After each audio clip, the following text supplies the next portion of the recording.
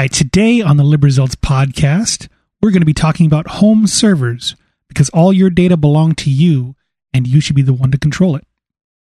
Having control of your data will help free yourself from third-party companies who have a tendency to snoop and profit off of your information. There are plenty of third-party companies out there that provide incredibly useful solutions for accessing your data, your pictures, your documents, and whatever. What really comes to mind, like the biggest one that I can think of out there, is Google Docs. Google Docs provides an excellent service for being able to store just standard data files that you may have on your machine, pictures, documents that you might write up, spreadsheets, and so forth. And it's very useful to have access to these things, and they're good. But the problem is that it's theirs, it's not yours. So the pros is, in general, they just work. You don't have to worry about maintaining any servers. They write the software, they troubleshoot it, they make sure it works for you. They maintain all the networking in the back end and all that stuff. It doesn't cost you any money to use. That's another positive, right? They're online and accessible anywhere. Now, you can spend more money on a Google Docs server by paying them for extra data space, but in general, you can get pretty far with just their free offering. So the cons to using these services are that you are not in control of your data. Should the service go away, then also your data goes along with it. It's unlikely that this is going to happen, but for a lot of these services like Google Docs, because they do profit a lot off of it, but it is a possibility, and it's something that you should be prepared for just in case. Another downside is that information about you gets sent off to an unknown amount of companies, third-party companies. They sell your data essentially to the highest bidder, anywhere from advertising companies all the way to governmental agencies. These third-party companies, what they do, or in your case, be like a fourth-party company, because they profile, classify, and learn things about you that you may not even know about yourself. They build these dossiers on you. They crunch all these numbers. And then they are able to find out what groups you belong to, what your beliefs are, how you think, what you like to buy, and then they try to craft a story about you that they can then utilize to often market products to you, which may or may not be something that you want, but it's whether you want it or not, it doesn't matter because that's what they're doing. So if you don't want them to be doing these kinds of things, then you have to kind of stop using their services. So now a lot of these services, they don't cost money, but they do cost you in privacy. So if the product is free, then you are the product. Nobody does anything for free. So when you're buying something, when you're using something and there's no price tag associated with it, guaranteed almost 100% of the time, there's somebody on the back end somewhere else profiting off your data and information. That's the only way that they can pay their bills. It costs an incredible amount of money to have thousands upon thousands of servers online gathering all this data and information and providing these services to you. They have to be paid for with something. So typically that something that they use to pay for these products are you.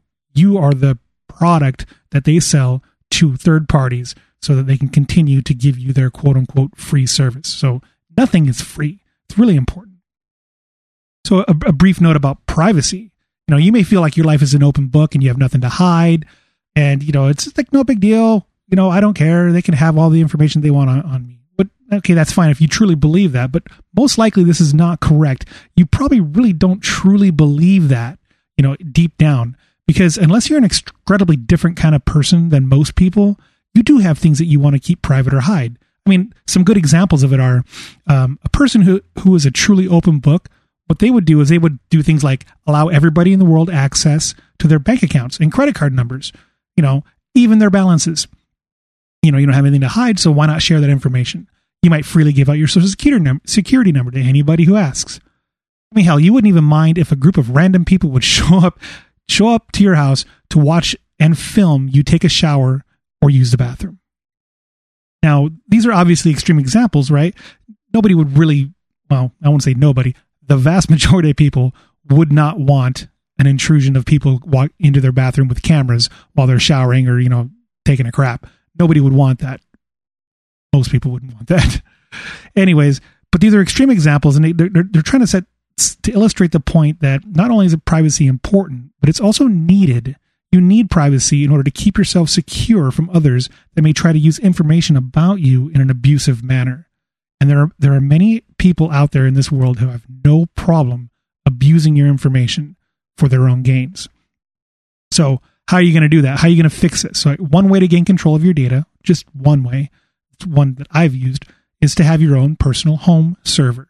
Now, what does that mean, a home server? It doesn't have to be complicated. It can be something as simple as just a PC connected to your home network, optionally the internet. Heck, it doesn't even have to be connected to the network, but if you have a home server connected to the network, it really does open up a lot more possibilities for you. So it could be a Windows machine, a Mac machine. It could be something like a Unix style machine, like Linux or BSD or whatever. It doesn't have to be complicated, though. It could just be a simple machine just connected.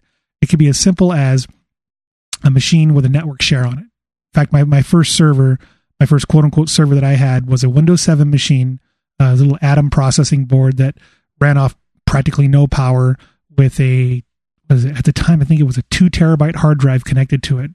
That was a lot. A 2 terabyte hard drive connected to it on Windows with a couple of network shares. I think I had my big 2 terabyte drive shared as just one share.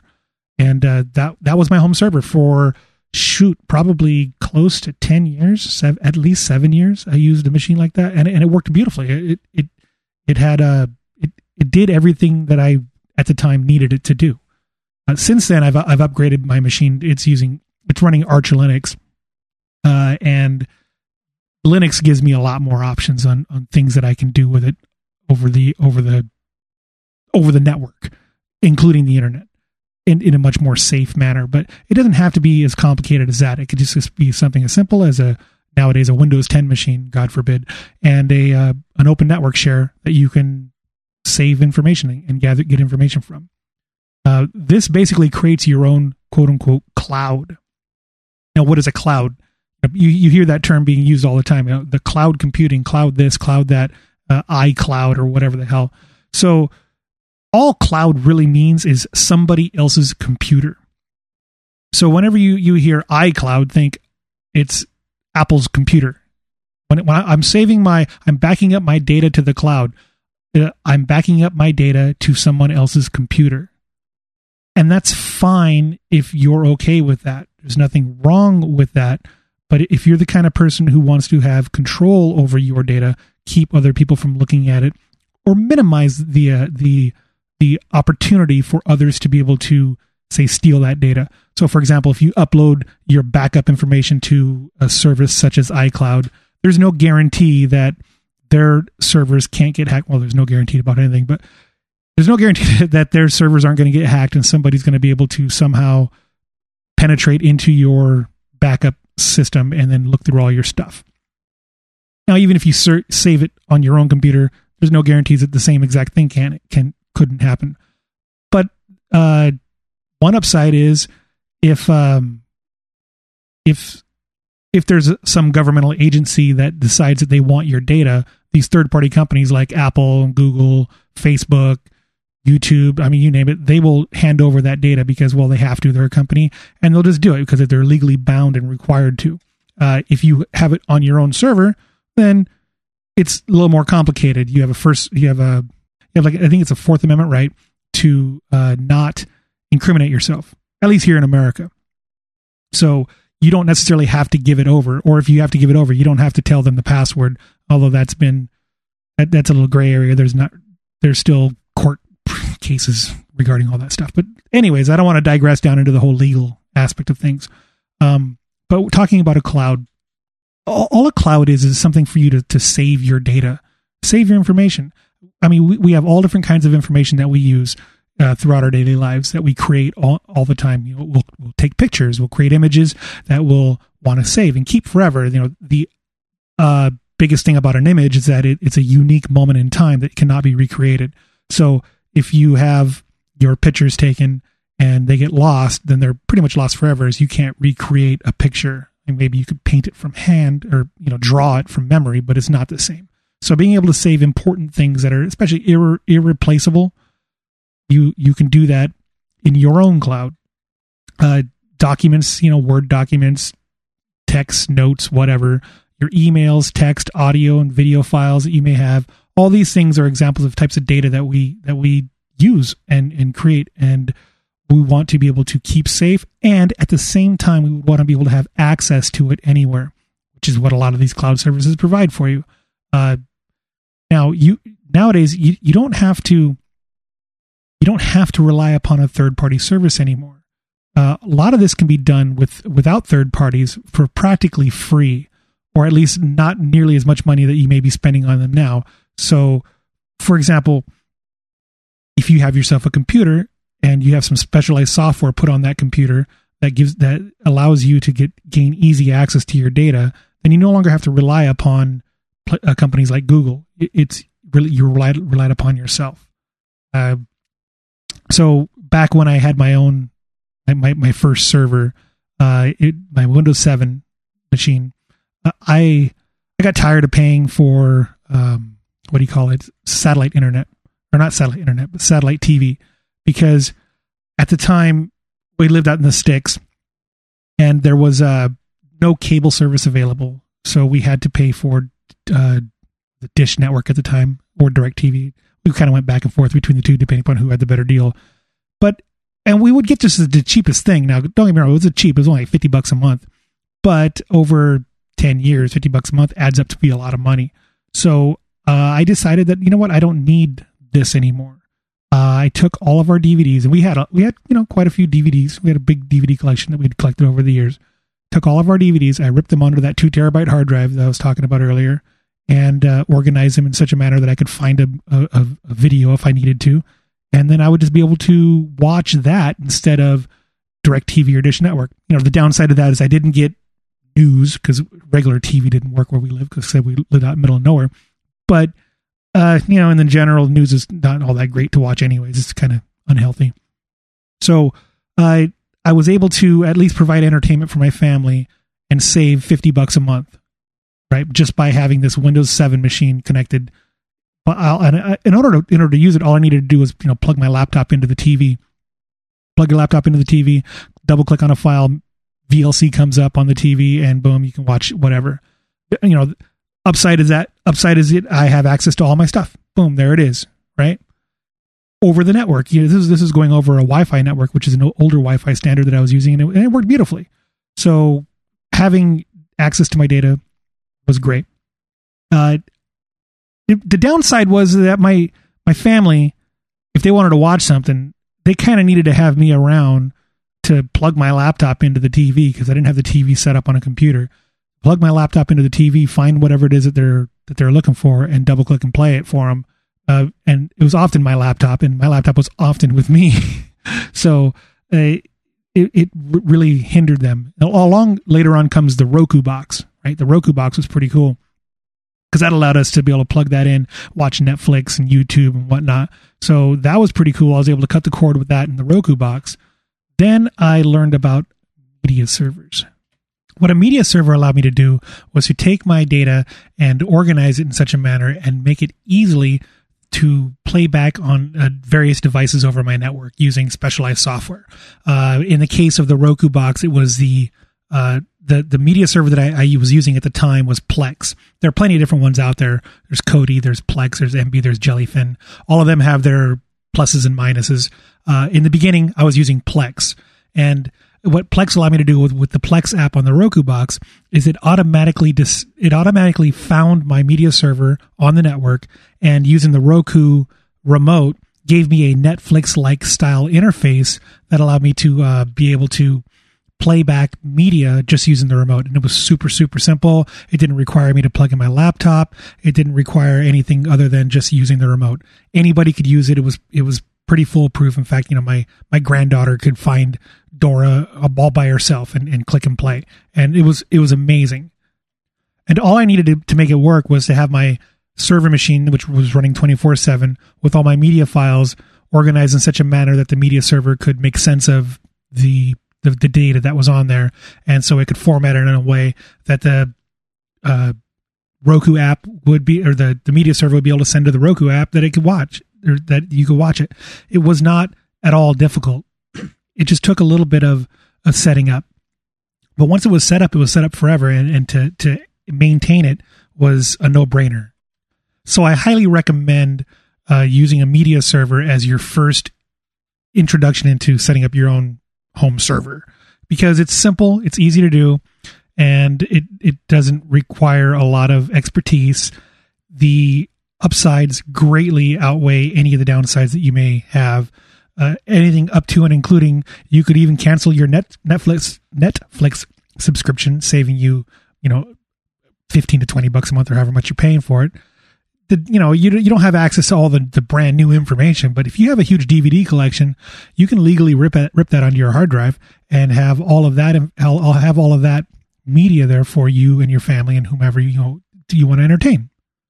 And if you do require having the latest and greatest TV shows out there, there are ways to acquire them that may or may not be legal where you're from, and I'll leave that as an exercise for you to figure out on your own.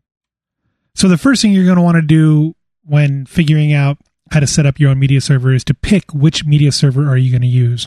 There are plenty of them out there, and they range from free to not free, a whole host of different features and whatnot. It's kind of beyond the scope of what we're talking about here, but pick one. I first started out with Plex, Plex. They changed their business model after a while and kind of became less free. And they were originally an open source project, which I'm a big fan of. They closed their source, and that kind of like, MB, same thing, happened with them. They were kind of sort of a spin-off of Plex-ish, and they went down the same rabbit hole that Plex did. MB is still awesome. But I currently use a server called Jellyfin. A lot of people use Kodi, Kodi. There's nothing wrong with that one either. It's just, I set it up once and it just didn't really appeal to me. I didn't really care much for their theater interface or whatever they call it. And I don't recall if at the time there might not have even been a Roku app for it, whereas there was one for Plex, and so I kind of stuck with that. But Jellyfin is a spin-off of MB, because when MB closed their source, the Jellyfin folks, a bunch of volunteers, got together and forked off the code and created Jellyfin. The downside with Jellyfin right now is that they don't have a Roku app, or do they? I don't use Roku anymore, but they didn't, and they definitely don't have an Xbox app. They had one for a second, and then they stopped using it. So there are certain, you need to be able to interface with these servers, and you do that through apps. You could, either through your phone or your TV or something like a Roku box. There are ways to get Jellyfin without using a Jellyfin app. But anyways, long story. Don't really want to go down that rabbit hole. As far as you got to pick your server. Pick your server, right? You got to rip all your information. If you have a whole bunch of DVDs, you got to rip all your DVDs onto your hard drive. Well, you also need a big hard drive. That's incredibly important because movies can be very large. You can rip them at low quality and have them be as little as like 300 to 500 megabytes per movie, but they're not going to look that great on the screen. Or you can go full HD, 1080p, 480k, and they could be up to 10 gigabytes in size, depending upon how high quality that you want to rip these things to. So that's something you got to weigh. You have to figure out what format you want to rip your DVDs to. And if you're going to rip your DVDs, I highly recommend an app called Handbrake. Handbrake is amazing. It's just you just load the file up and click. It's pretty easy, and wait. It takes a long time to rip DVDs. Just so you know, it takes a long time to rip DVDs, depending upon how fast your computer is. My computer is pretty slow. I was just using my laptop. It probably took me a month or so to go through all of my DVDs. But I did, and I got them done. It's just a little bit at a time. So Handbrake is awesome, and there are ways to rip copywriting or copy protected DVDs with Handbrake. Just Google that. I think it's, I don't remember exactly off the top of my head. I think it's like libdvd.css or libcssdvd or something like that. But it's just a DLL that you have to put into a folder, and then it allows Handbrake to rip most DVDs. Some DVDs are harder than others to rip. Ripping DVDs is huge as far as a topic, and I'm not going to be able to cover on how to do it, but it can be done.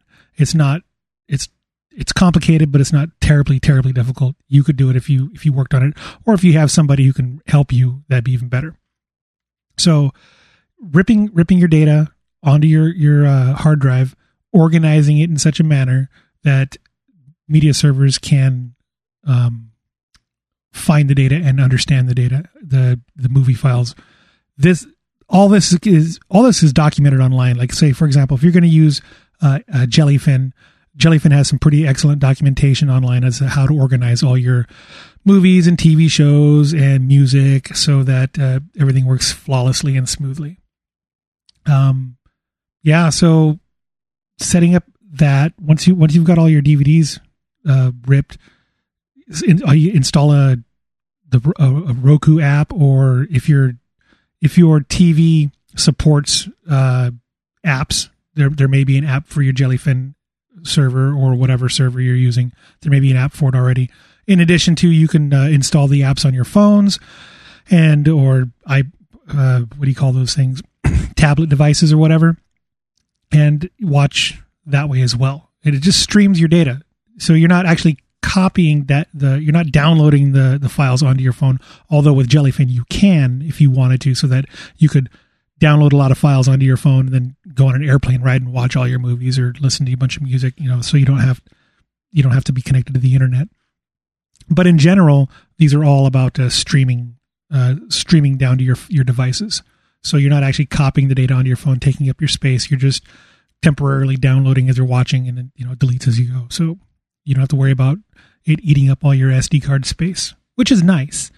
So another upside you can do with these media servers is that if you set it up correctly and safely, you can access your media server over the internet anywhere in the world.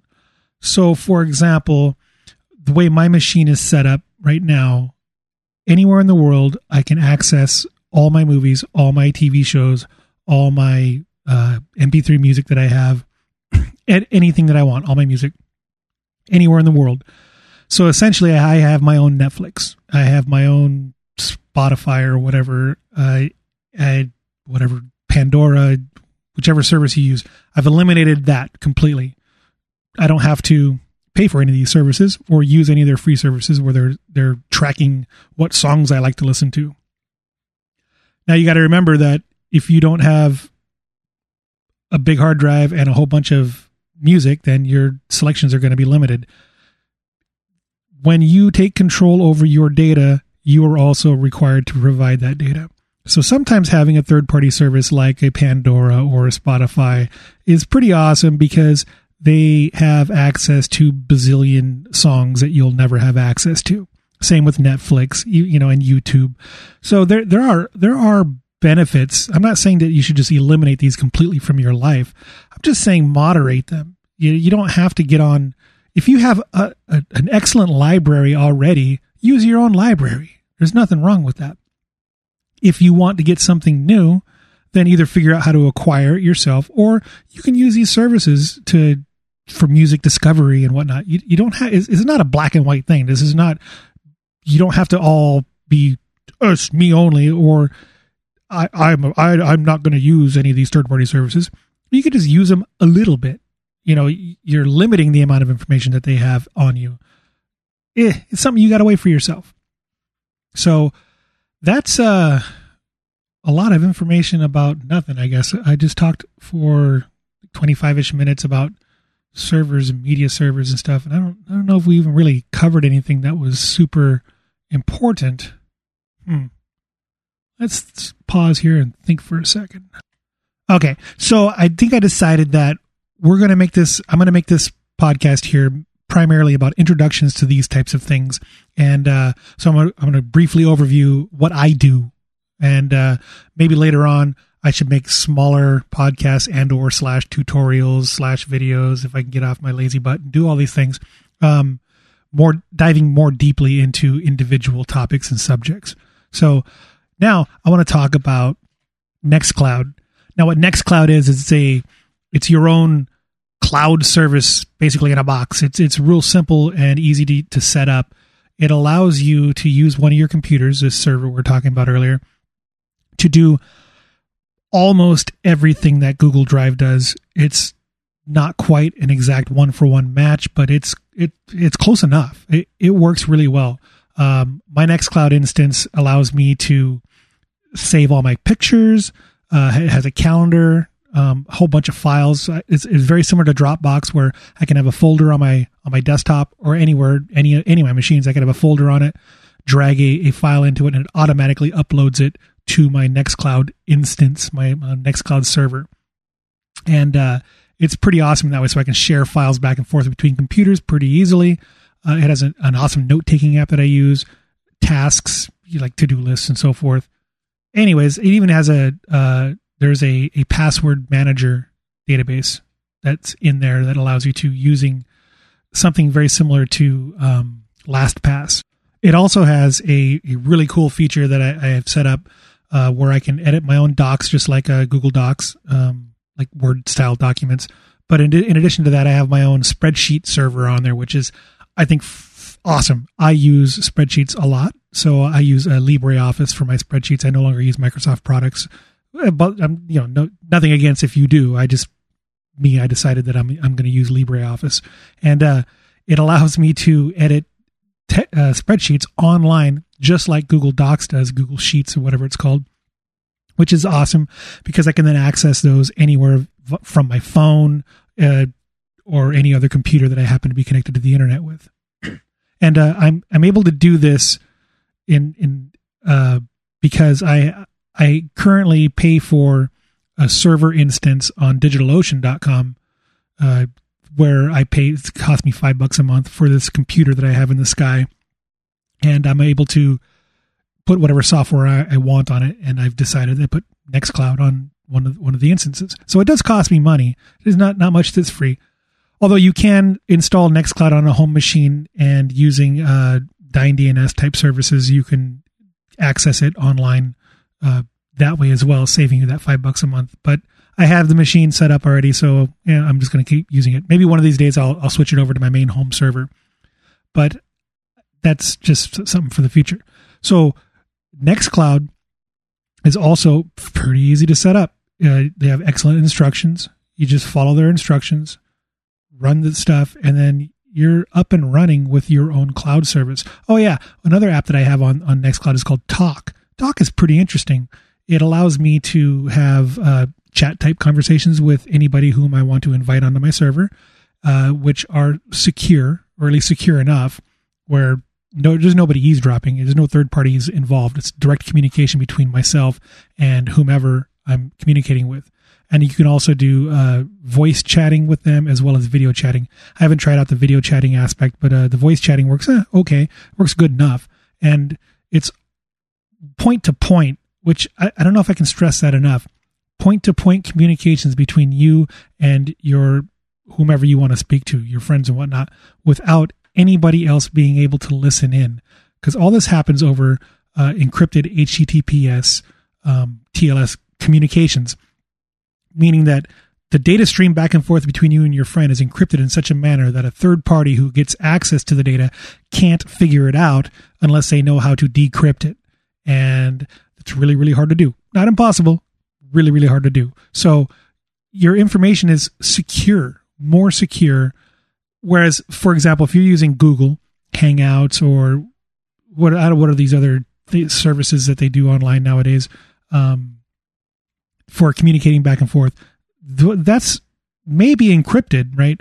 But there's a middleman in between. There's a middle person that can intercept the data. Like, so for example, if I'm having a Google Hangouts communication back and forth between a friend of mine, Google, if they wanted to, they have access to all that information. So they could be collecting whatever data they want on me from my communications between my friends. Same with text messages. Text messages, you text somebody, that information is pretty much, for all intents and purposes, sent out in the clear, and anybody can sniff those packets and find out what the heck's going on the cell phone network side of things. Your cell phone company knows and has access to every single text that you've ever put out, and there is no guarantee that they've ever deleted them.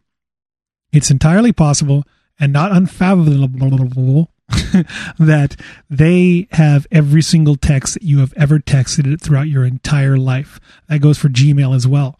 So whenever you're using these services for communication, it's a strong possibility that they're retaining that information for forever, and they're using it to mine the information from you and to gather intelligence on you and to use for whatever purposes they deem necessary. So you can eliminate a whole lot of that by just utilizing your own server infrastructure. You don't have to go the route of paying for a $5 DigitalOcean machine, although I highly recommend you do, because it's an incredible learning experience. You will learn a whole lot about Linux and how machines work in general, how networking works, and it is an incredibly empowering experience as well. But you don't have to do that. You can do everything from your home server and everything. You can even get your own domain name and have it point to your home server using dynamic DNS type stuff that allows, so you could have, see if your name's John, well, you probably couldn't get it. I would say home.john.com, or you can say, or you could have a domain name called johnshomeserver.com, and then whenever you type that into a computer, it can direct you directly over to your Nextcloud instance that's being served directly from your home machine, home.john.com. It's on your actual home machine, and there's no other parties involved. There's the only third parties involved in that kind of interaction is the domain name server system. That's it. And you don't even have to use that. You can use an IP address. So you can have direct point-to-point communications between your own server with no third parties whatsoever if you wanted to. It just requires a little bit of setup. So Nextcloud is the way to go for me so far. It's the best thing that I found so far.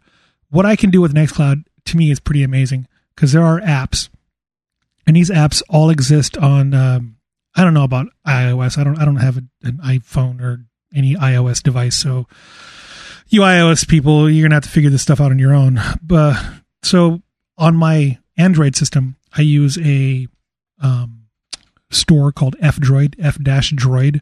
It's a alternative to the Google Play Store, but you don't have to. All these apps exist on the Google Play Store as well. But for Nextcloud, there are apps that are specifically designed that allow me to interact with my server, my Nextcloud instance, via my phone. There are apps where if I take a picture on my phone, it'll automatically upload it and save it to my Nextcloud server, right? And you can have control over that whether you want to do it or not. I currently don't do that because there's nothing on I don't take pictures of anything that's important. But if you did, then you could do that. There's nothing wrong with that. And so there's the Nextcloud app itself. The Nextcloud app itself allows you to share your data structure onto your phone as well. Like the way Nextcloud works is you have a whole folder structure, kind of like Dropbox. It's very much like Dropbox, where you have a data structure, a folder structure of information, and you can then synchronize that to your phone. So if you have some documents that you're working on, you can synchronize them to your phone, use them and deal with them mobily, and make modifications to them, save them, and they'll automatically be synchronized back to your Nextcloud server. They have an amazing note-taking app, which is an app you have to install onto your Nextcloud service. But it is just stupid simple, quick and easy note-taking app that I find I'm in it constantly. At least once a day, I'm in there just to jot down quick things. It integrates with your calendar on your phone if you want, so you can have events and everything on your phone and synchronize them with any other devices that you have. And you can do all this kind of stuff, like I said, without third parties involved. So it's pretty powerful. Going back to the Jellyfin app, there's a Jellyfin music app as well that you can install on your phone and listen to all your music in a very easy to. It's just an app that integrates with Jellyfin, which is pretty awesome for music. Yeah, so Nextcloud is the way to go. Okay, so that's a basic overview on how media servers can be used to help you to retain some of your privacy and have more access to your data and more flexibility in some of the things that you want to be able to do with your data. I think in the future, I'll probably break this down a little bit more and talk about specific things, maybe more in detail, break down Jellyfin and how to set it up or how it all works, or probably what's going to be most useful for people will be to talk about how to have internet access to your systems, to your home server, without running the risk of being hacked. There's always a risk of being hacked, but let's say we're going to minimize that risk. So I think that's going to be it for today. I appreciate you taking the time to listen to me ramble and rant about, not rant, but ramble and rave about media servers.